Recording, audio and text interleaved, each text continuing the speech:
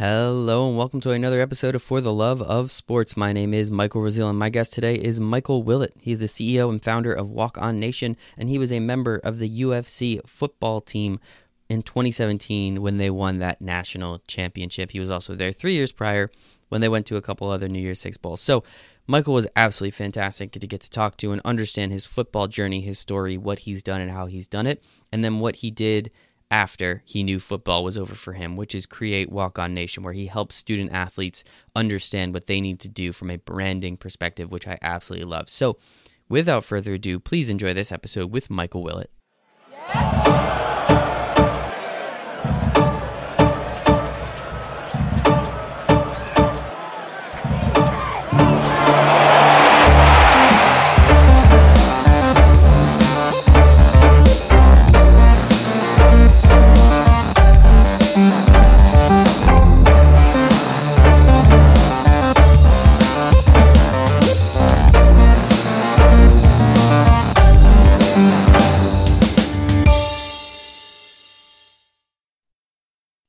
Today on the For the Love of Sports podcast, my special guest is Michael Willett, CEO and founder of Walk On Nation, UCF football player from 2013 to 2017, including the UCF National Championship.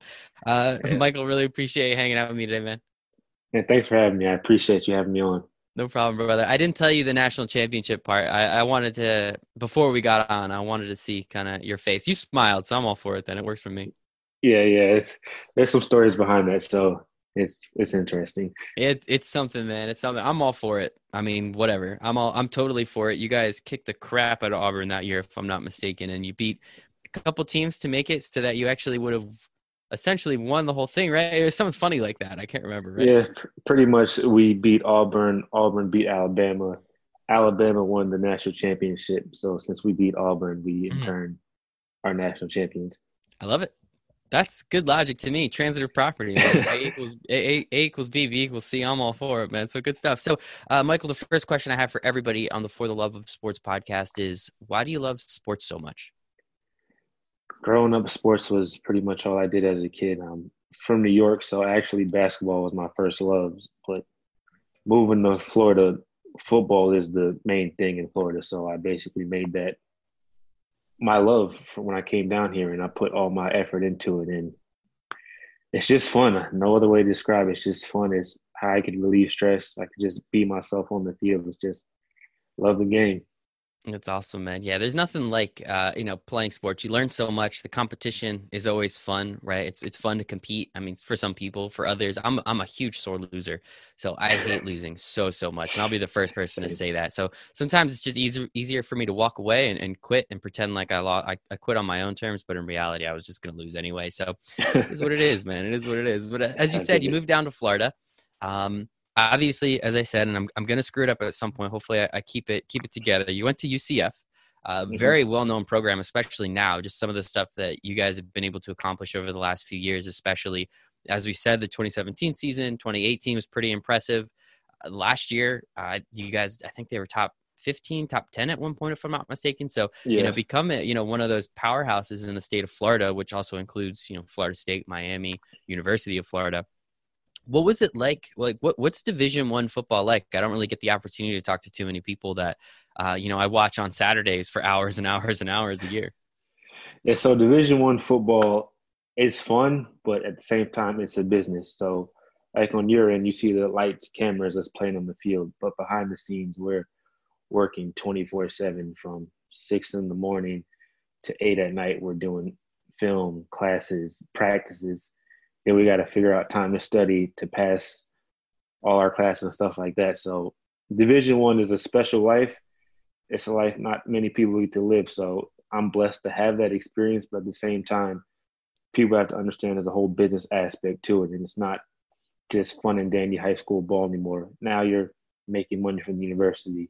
You have a name to uphold, and there's a whole bunch of things that go into that. But all in all, it's still fun, but it is a very business area, Division I football it is. Oh my goodness, yeah. I mean, the amount of money that these schools are pulling in is very impressive. You know, the TV deals we see what they're like. You know, the college football playoff. We know all the numbers around it. You know, it's not. No Mhm. one's hiding them from us. They're very easily. Google them and you'll find them pretty quickly. What is Right. it like from your point of view? What's that recruiting process like? You said high school ball is fun and dandy, and now you're going to Division 1 where it is a business, right? You are a business asset essentially, and you're helping the university make money, and your name's on the back and their name's on the front. What was that recruiting process like? Because I'm always kind of curious if there were some other schools involved or if this was your one Division 1 opportunity. Tell me a little bit about that if you don't mind.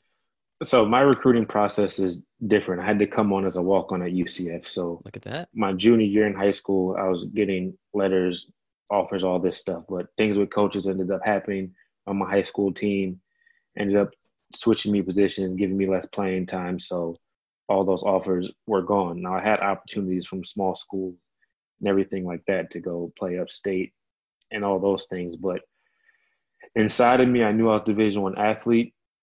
And two, I didn't want to really leave my family. I'm a big family oriented guy. So UCF actually came out to see me before. So the coaches knew me and everything. So actually, one day I went up when Coach Lee was the head coach. I went up to the office. Luckily, he was in his office. I basically sat down and I just told him my story and that I'm not asking for a scholarship. I'll do whatever it takes to earn my scholarship. I just want a chance to play on the team. That day right there, he said, fine, I'll bring you in on as preferred walk on. You're on the team starting this day. So that's how I got to UCF. But the recruiting process as a whole, it's a business when I was getting recruited by other schools. It's basically they tell you what you want to hear in order to get you to the school. So it's definitely, like I said, it's a business process. You're making the best decision for yourself. So on my end, I definitely looked at academics as well. UCF was an up and coming school that had great academics, centered everything, over 60,000 alumni. So I'm tapped into jobs when I get out. So that was a major thing I looked at on my recruiting process. That is awesome, man. And what is it like kind of knowing, maybe they're not just straight up lying to your face, but they're definitely stretching the truth. And not UCF, just all these schools. I mean, what is it like knowing that, especially as a 16, 17, 18-year-old kid, barely know the world yet. I'm 28. I don't have any idea what the heck's going Mm-hmm. on. So what's that like knowing like kind of like uh, who do you believe? Who do you not believe? Who do you trust in terms of your family to kind of help vet these deals? What was that like? What makes it hard is because being a high school athlete, you're the best on your team. So when the coaches tells you that, you're like, well, all right, cool, I'm going right into play. And most of us don't realize that we're going to the next level where everyone's the best of the best. Everyone's the Hmm. best on their team. So it takes a good support system. Luckily, I had that to humble you and let you know that you're going into a new level. You're not going to have everything given to you. You're going to have to earn this. Of course, the coaches want you there because they see your potential, but you haven't reached your potential yet. So the whole thing is to get athletes to understand that, yes, we're talking to you to bring you to the school, but you have to understand that, like I said, this is a business. If you can't make the cut, you can't make the cut. Hmm. Nothing's promised, nothing's owed to you. We gave you your scholarship, and that's all we have to give you. From there on, you have to prove your worth from that point out. Hmm. So it's a tough, interesting process. I can only imagine, as you said, it's always interesting, being, you're on your high school team. You're obviously one of the best. You're getting recruited by Division 1 school. You're then, as you said, you're going somewhere where everyone else was the best on their team. I was a big baseball player, not a big baseball player. I played baseball growing up, and Mm-hmm. that was always interesting because in Little League, it was always the best athlete was put at shortstop. The second best athlete usually was then put at center field. Mm-hmm. And then you start getting older and everyone, you start weeding out those kids that really aren't going to play in, travel ball and high school ball. You're now starting to get up there. Everyone thinks they're the best athlete and everyone thinks they should play shortstop. So it's kind of, definitely not the same thing. Let me just say that my high school baseball team is not quite to the level of, but you know what I'm saying? I'm trying Yeah, to I make that understand. Yeah, I got analogy you. for, Yeah. yeah. And I, understanding that you're always looking to be the best. So with that, as you said, you believed you're a Division 1 athlete.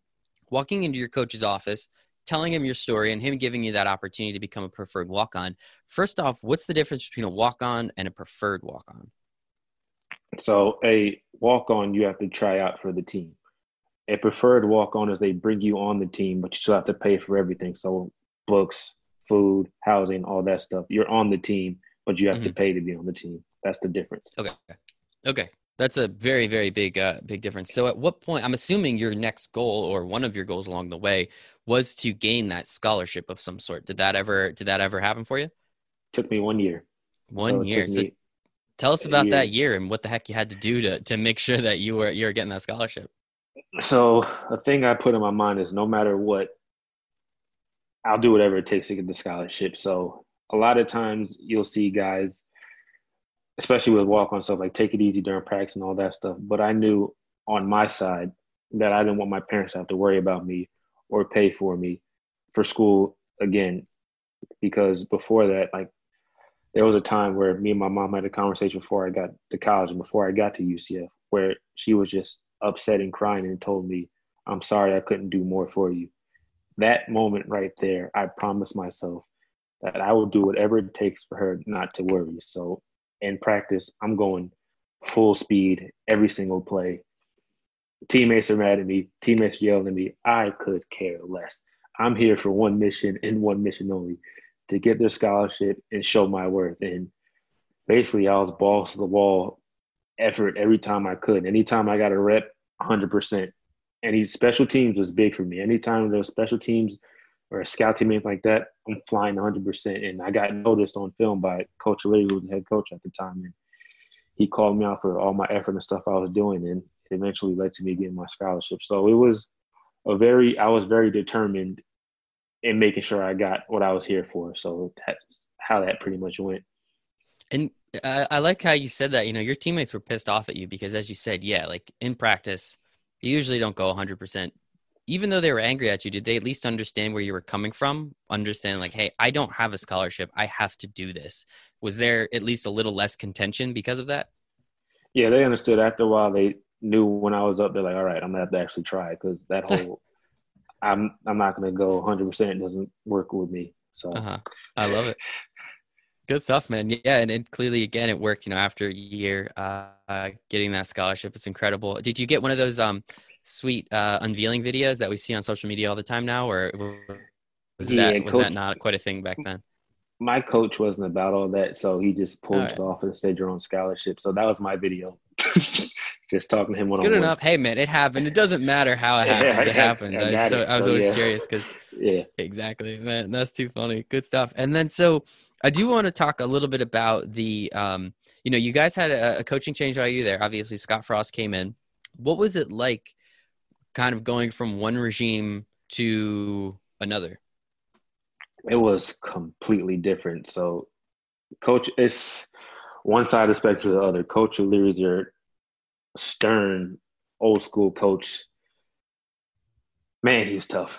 I mean, I give him all credit for bringing me on. I have nothing to say bad about him because he brought me on, of course. But he was old school, to the point, tough, just your mean coach.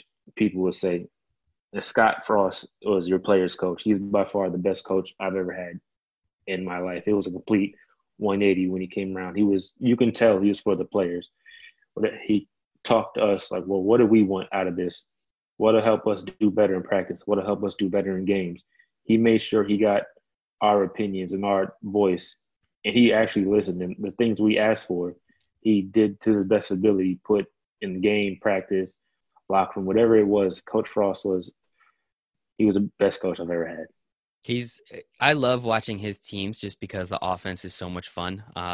Just to see what he does and what he comes up with, I think is absolutely fantastic. So I'm sure you did have a pretty enjoyable time with that. And so if I'm not mistaken, he was there for 2 years, correct? Yes.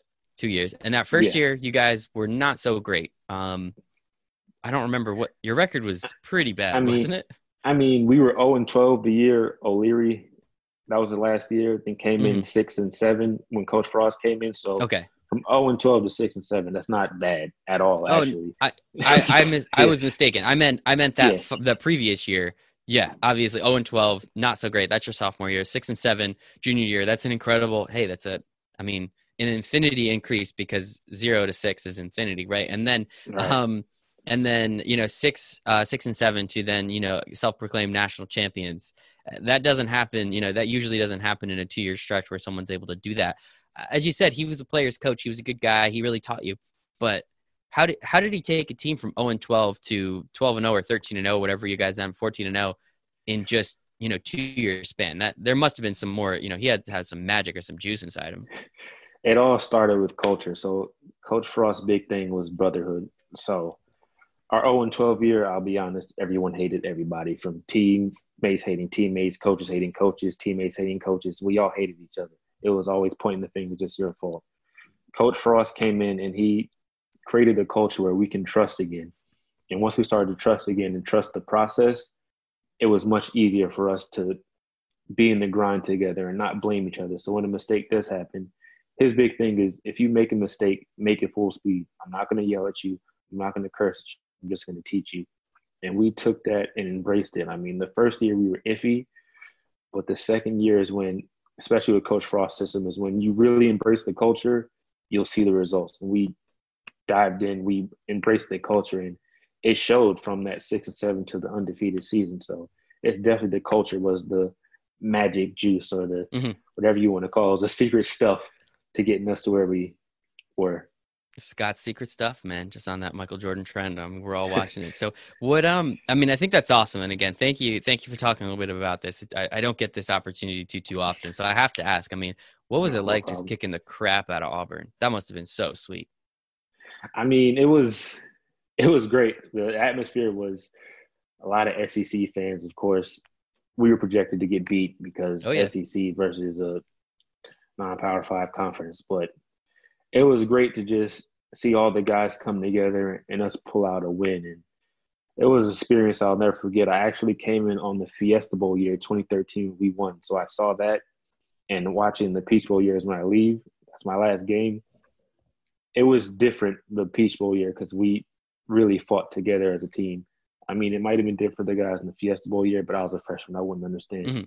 But through the time that I spent from Fiesta Bowl, 0-12 to undefeated, I mean, it's a story movies write about that I never thought I'd experience. I left UCF with 3 rings, so it was a great thing, that whole experience. That game was something I'll never forget.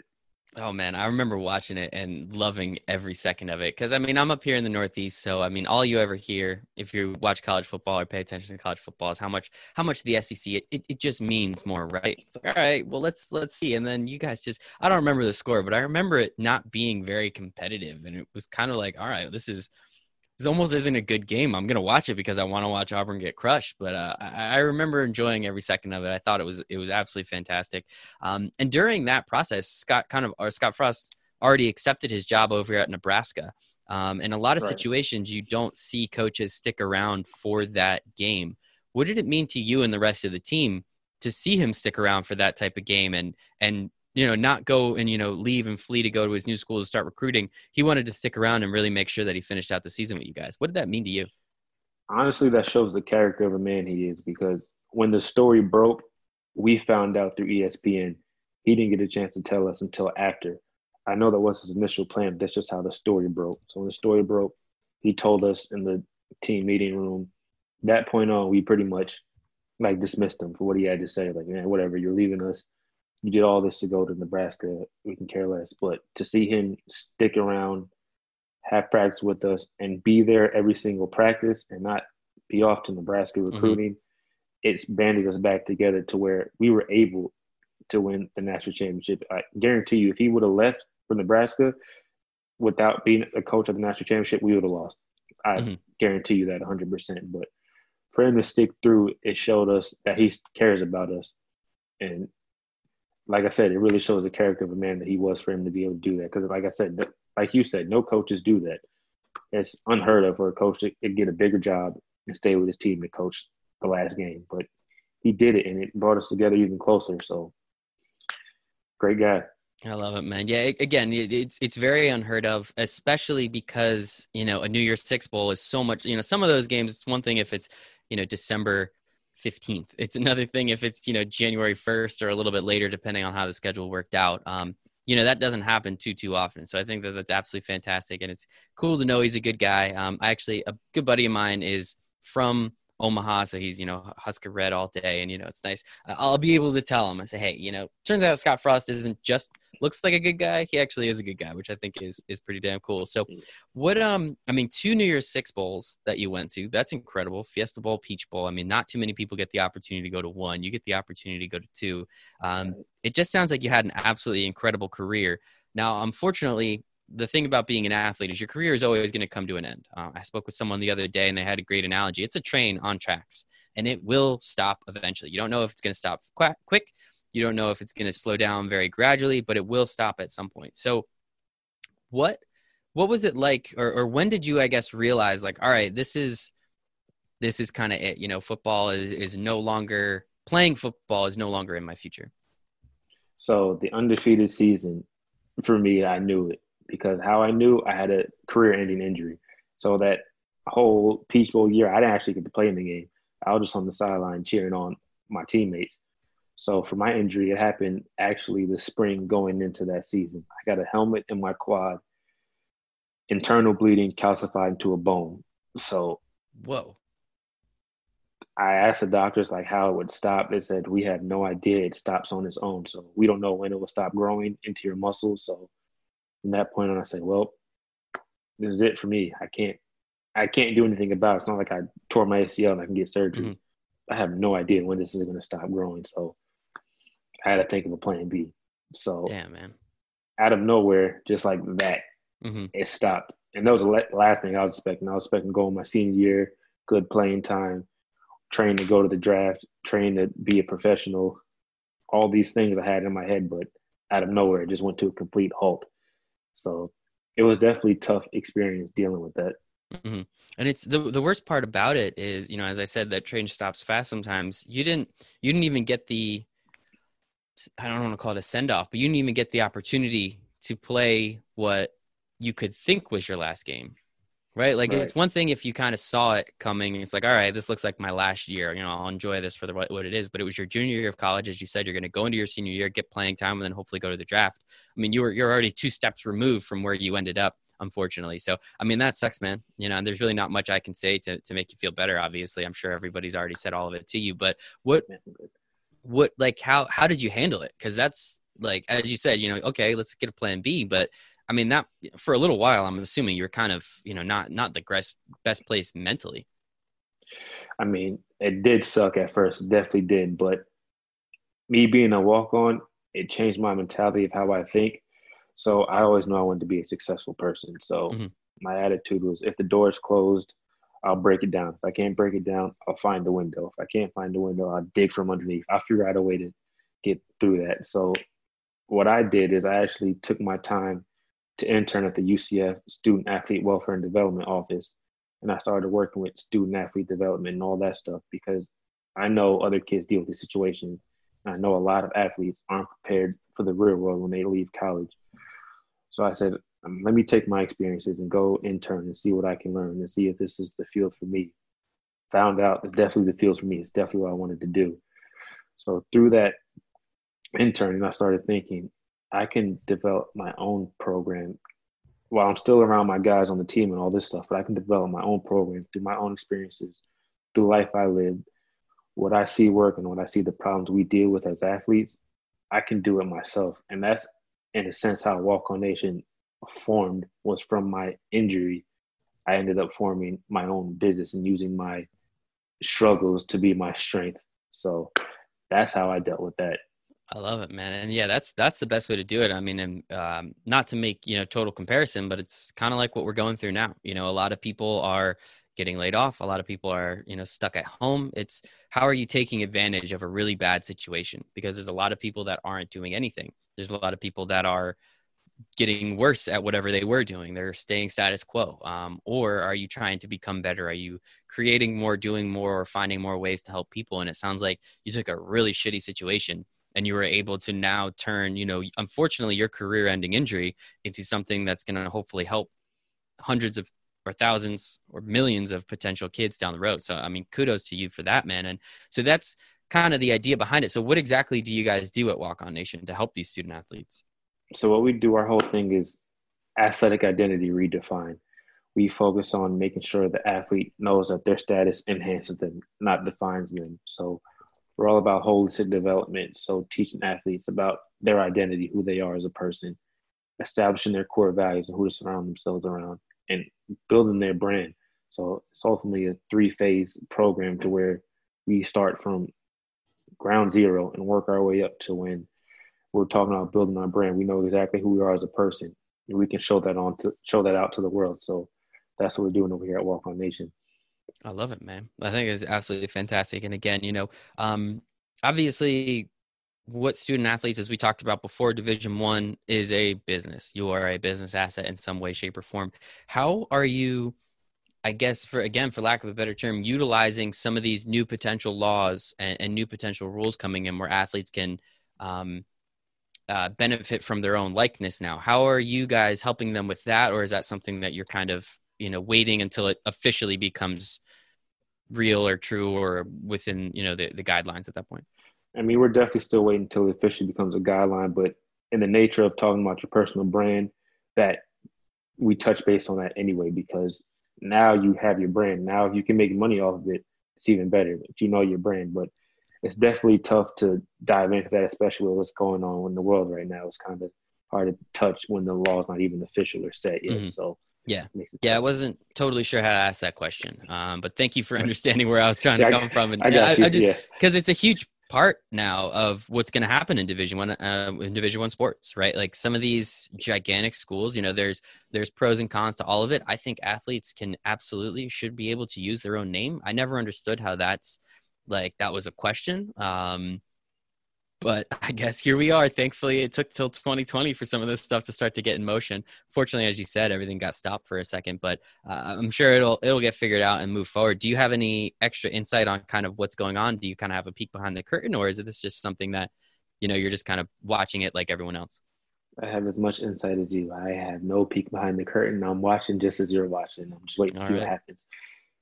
Good stuff. Well, I was hoping maybe you did have a little extra, but we'll, I we'll, wish we'll I did continue too. to come. So, through being a Division 1 athlete, I've spoken to other Division 1 athletes before, and one thing that a lot of people forget about is you never know who else is in the room. Right? I never learned to network and start building relationships till only a couple years ago. How are you helping athletes now understand the power that they have and using their platform to, you don't know, whose daughter is in your class. I had a funny story. There was a gentleman, Malcolm Lemmings. He didn't realize that the CEO of Wegmans, which is a pretty big food chain up here in the Northeast, he didn't know that the CEO's daughter was in his class.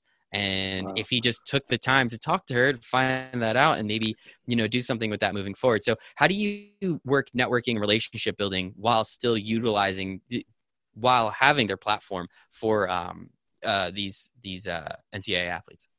Yeah, we definitely dive into that. But the big thing is it's not a night and day situation. Like we break this Mm-hmm. down into phases because it, like we said, it starts with identity. You can't network with someone if you have no idea who you are. It's really kind of hard to Mm-hmm. send a message like, well, this is who I am. I play football. That's great. What else do you do? I don't know.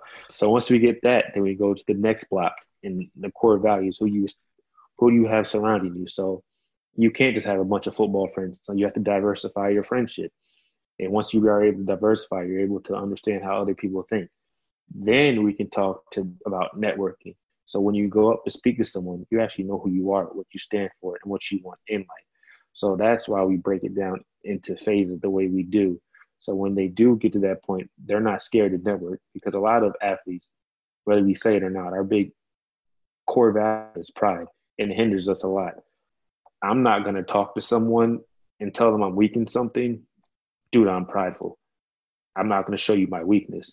The same way, if I'm not confident in myself, who I am outside of being an athlete, what am I going to talk to you about in the first place if I have no idea who I am outside of being an athlete? So now we're breaking down those walls little by little to when we're now talking about networking, it's much easier and they're way more comfortable in their skin. Mm-hmm. That's how we approach it. I love it. And how did you come up with this, phase system, and how long did it take to kind of get all this laid out to the point where you can, articulate it as cleanly as you just did there? 2 to 3 years, honestly. Me and my partner, who I do this with, Tristan Reeves, we were since 2017. Actually, he was a teammate of mine. He graduated 2018, so I had to wait to launch it. But during that time, we were just sitting, figuring out what do we have to go through as athletes, and what is the best way to reach us. Of course, there's a million things to talk about, but you have to hone in on one thing and stick to that. So it took years and years of trial and error, figuring out what works, figuring out what doesn't work. Basically, 3 years to get to this point where I can articulate like that, to break it down to that cleanly, smooth, and just it's taking some time, but it's definitely You been know, worth it. it's going to take time, of course. I mean, nothing. As you said, it's taken a couple years. I'm sure the first couple of times you tried to say it, you fumbled it, and that's why you practice. That's why you help me out and come on my show, so you can tell me a little bit about what you're doing and how you're helping Right. athletes. So I do appreciate that, man. And so with that, I mean, how has the business changed over a couple years? Usually over 3-4 years, especially those first ones, you have this idea and then you pivot a little bit and then you pivot a little bit. Like, have there been any iterations of the business, or has it been relatively steadfast in what you're doing, how you're doing it, and why you're doing it? So technically, the business has been running for a year only. Okay. It took us 3 years in total. We couldn't launch it because, like I said, my partner was playing Okay. football in 2018 with compliance. So we can't go out and speak to schools while he's still playing. There's recruiting, a whole bunch of red tape we'd have to go through. So we haven't really been doing anything until 2018, 2019 when we started. So we've been just doing this for a year. And so far, it's been, of course, little pivots here and there on programming and stuff. But other than that, it's pretty been steady on our mission and everything we've been doing. I love that. And that's very important because it's always curious. I'm always curious with startups. Obviously things do change along the way, as you said, with your programming, and, maybe things do change in the future. And so I noticed, some of the schools that you're, working with, I saw Texas Tech, NC State, Amherst, obviously UCF. How are you? I mean, UCF's a pretty easy one, but with these other schools, what have you done to develop these partnerships? And then how do you go to the students and talk to them directly? So the development relationship is just networking. Since when I was interning at UCF, I was networking. Whoever I can meet, I would meet. So when I was in this program and it got to the point where I was ready to launch it, some of these connections I already had, I can reach out to because they know me personally. They know what I've been working on. So you just said, when you're ready to have this program, let us know. We'll figure out a way if we can get you out there. So that's how that networking piece. Now with the athletes, how I get to speak with them, the connection I have at the school is usually a student athlete development person. So they would either throw on a program or a class, and we'd come in and have our own workshop that day. So we're speaking to multiple sessions of students of 40 kids or more. And that's how it works when we're talking with student athletes. I love it. So it's more of a group setting than the one-on-one Right. type of conversations. Is Right. that something that you're going to try and work in the future? Understanding, if you can have some more of those one-on-one conversations, it might be able to impact people a little bit more. Of course, the one-on-one conversation will also be a follow-up. It'll be Okay. a group introductory. We talk to you, and with our program, it's very interactive. There's no PowerPoints or anything. It's very discussion-based, interactive. This program will go as much as the athletes put into it. So we make sure the athletes speak up in the program. Now that one-on-one will come after we do the program. That's a follow-up process where we can really get more in depth, because now it takes you some time to figure out who you are. Now we can talk about it one-on-one. So that's more of a follow-up deal.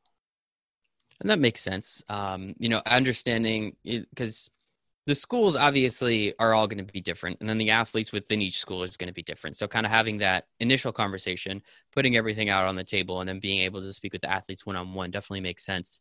And I like the way you guys are doing it. I think it is pretty darn cool. And how much is it preparing athletes for potentially going to the next level of their sport, whether that be baseball, basketball, football, and how much of it is preparing them for their post-athletic career, such as, kind of what you and your partner have started to do with this? So it's almost hand in hand. The way we approach it is we're not telling you you can't make it to the pros. We're not telling you you can't be the successful business person. What we're telling you is that it's going to be hard work. And you have to understand that you're going to have to make sacrifices. If you want to make it to the league, I'm rooting for you, but you must understand there's a bunch of sacrifices that go in it, whether you have to change your friend group, whether you have to stop hanging out with certain people. There's a lot of sacrifices in that. if your career is over, I want you to know that that athletic status you had, it doesn't leave you. That competitive nature you have doesn't leave you. There's a bunch of tangibles and stuff that go into the workforce being an athlete that companies look for. Now let's realize what they are and let our athletic status enhance us, not define us. So it works hand in hand. Hmm. I like that. Man, you got all this down. Have you been asked all of these questions before? I feel like I'm not trying to throw curveballs, but it's just everything's just down so tight. I love it, man. Congrats. Kudos. I mean, when it's your business, you got to know your business. So I you got to like know your that. I product. like that. I like it. I appreciate it. I appreciate it. And what are some of the successes that you guys have seen? Been able to do this for around a year, a little over a year now, it sounds like. What, with talking to some of these schools, with having these conversations with athletes, are there any, you don't have to name names, but can you point to a couple stories that you've seen where you have clearly made a direct impact in some of these athletes' lives? Honestly, one that sticks out to me the most right off the top of my head is we met with the Texas Tech official. Like we just ran across them out of nowhere, across the Blue at a conference, and we spoke Texas Tech previously, and they came to us and said, "I'm so glad you came and spoke with our athletes because one of our athletes had a really bad season-ending injury, but he came to me and told me that if it wasn't for Walk On Nation coming to speak to us, he wouldn't have been able to bounce back as quick as he did. He understood that this isn't his end all be all, but he is so much more than his athletic status. So that story in its own definitely this why I do this. This whole reason why I do this is to make sure athletes are prepared for life outside of sport. And in case that injury does happen, you're prepared. You know who you are. So just hearing that reaffirm that what I'm doing is right and I'm on the right track. That's good stuff, man. Yeah. I mean, especially understanding, kind of what you've been through. It's easier for you to sympathize and empathize with someone who's kind of going through something similar-ish. So that way they know the information that you're giving them is from experience. It's not just from you reading a book and then relaying that information. It's something that you've been through in some capacity, which is always Exactly. much more important and much more impactful in my opinion. And, with that, I mean, what is it like now seeing like all of these different stories and all of these different athletes and essentially just accumulating, as I said, their experiences and what they've been through? How much easier is it becoming for you to connect with everybody the more you hear different stories and different people in different walks of life? It's definitely easier. I mean, it was easy already due to the fact that I was an athlete and I Mm-hmm. had different walks of life in the locker room. That's just due to my personal experience and just it's easy to connect with an athlete when you're an athlete as well. But now hearing these other stories from different sports I would never talk to usually. So like golf, tennis, soccer, hearing that we all have the same problems, it makes it much easier to portray the message because we all go through the same thing. Mm-hmm. An athlete, no matter what sport you play. So just hearing their stories, it just helps push the message forward even more. 100%, man. I love it. I think it's absolutely fantastic. So with kind of what we're going through now, this whole global pandemic, everyone's stuck inside on house arrest for lack of a better term. What are you doing to help your business and make sure that's pushing forward? And what are you doing to help the athletes to make sure that they're not getting stagnant as well? Right. So what for the business wise, it's a lot more behind the scenes work. So creating our ebook and creating stuff digitally to be able to put out when this is over. For the athletes, it's more just being an ear to listen to, being someone they can talk to. Because I put myself in athlete's shoes during this time and I realized it would be hard for me to listen to someone talking about hope and I can make it and I can do all these things when the world has no idea what's going on. My pro day just got canceled. My mom just got laid off. Millions and millions of people are unemployed. So why am I listening to someone talk about hope and you can be this, you can do this, you can do that when no one knows what's going on? I mean, it's different when we don't have this global virus going on and the world is running as normal and I'm an athlete, I get injured. Well, I can go into the real world. But now that we have this on top of that, athletics is the last thing people are looking at because the huge crowd numbers, stadiums, all that stuff. It's tough to tell somebody you still make it doing all this. I don't know what to tell you at this point. So right now, I'm just a listening ear. I'll give you advice you need it, but I'm not going to push something on you. If you want to talk, that's what we're here for. Mm-hmm. If not, I completely understand. I was in your shoes. I know what you're feeling, but I'm just here to tell you that I'm here to listen. Whatever you need, that's what I'm here for. So that's what we're doing right now at Walk On Nation. And that's really all you can do. Because as you said, we don't know what the heck's going on. I feel just awful for those spring sport athletes. Exactly. Man, I mean, a lot of them, it seems like, are going to get some sort of, potential for next year, but not everyone's going to want to take it. And there's a lot of stuff going on with that, which sucks. I mean, obviously, and then the winter sport athletes, I mean, basketball is the one that comes to mind only because, March Madness, female and male tournament. That's it. I bet they didn't know that was their last game. I bet I'm a big Duke fan. So if the last game I watch Duke play is them blowing out, or not blowing out, but beating the heck out of North Carolina, I'm pretty okay with that. But it's just unfortunate that they then don't get the opportunity to play in either the ACC or the NCAA tournament. It just kind of sucks. How many of those stories have you heard just from all these athletes in these schools, and kind of just like, man, like this, as you didn't know it was your last game, some of these athletes then did not know that this was going to be their last game. So what have you been I guess, again, being a sounding board, but what have you been kind of telling them? Just been telling them that just control what you can control. So when sports comes back, because it will, just be at your tip top shape. Don't use this time to just sit around and mope in the situation. We can't control what's going on in the outside world, but you can definitely control what you do. So if that's getting better in athletics, getting better academically, that's you networking. There's things you can control that can make you better. Don't come out of this the same way you came in. Come out of this situation much better than you were. Mm-hmm. And so on that note, with personal branding, I got to ask, how many of these athletes are you telling to get on TikTok? I'm not, it depends with I'm that. kidding. I'm totally kidding. I hope the number's 0. I'm totally kidding. I'm sorry. Yeah. But it depends. Yeah. Teach his own. Teach his own, of course. Definitely to each his own. I'm totally kidding about that one though. I'm sorry, man. So what are some of the future accomplishments you guys are looking to do? Like what are some of the goals? I know it seems like you're a very oriented guy. What are some of the next few goals that you have on your list to try and knock out again when, I guess, the world kind of comes back to normal? Definitely get to more schools. Definitely spread our word out some more and just be able to touch more athletes. I mean, the goal is to get to at least 15 plus colleges this year and work with some high schools and some counties for high school, because that's when the message needs to start there. That's when they need to start thinking in high school. So when they get to college, they're already thinking about it. So just trying to partner with more high schools, colleges, and just knock out as much as we can and get to as many schools as possible to spread the message. That's what we're aiming at right now. Let's get it, man. Well, hopefully there's a way I can help. There's a couple of people I might know that we could put you in contact with. I guess the last question, I'm always interested. You're a businessman. I don't feel bad asking this question. How exactly do you guys get paid? Is it from the colleges? And if so, like, how do you then show the ROI and show the worth that you guys and the value that you can bring?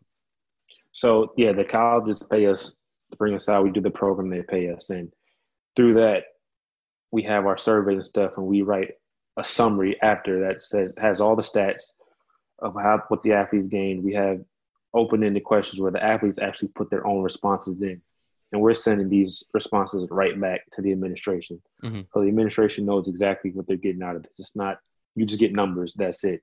Mm-hmm. It's actually the athlete's words saying, I got this out of this program. This is what I love. This is what I learned. This is what I didn't like. So all that stuff gets sent right back to the school in a matter of 2 days. So as soon as we finish, quick turnaround, send it to the staff, and that's how it works. And so with being in business a little over a year now, have you had some repeat customers that said, wow, we loved it the first time, let's do this again for our next class, or just the athletes one more time? We had some lined up, I will say, but of course this whole virus canceled that. Right. But definitely had some repeat customers. Hell yeah. That's a good thing. Once you start getting repeat customers, it means you're doing something right, man. So, Michael, anything else? I mean, I think we did a pretty damn good job. I think it's pretty good. It's just, good. I appreciate you having me on because definitely a great experience. I appreciate what you do for the athletes. I'm a huge advocate for student athletes.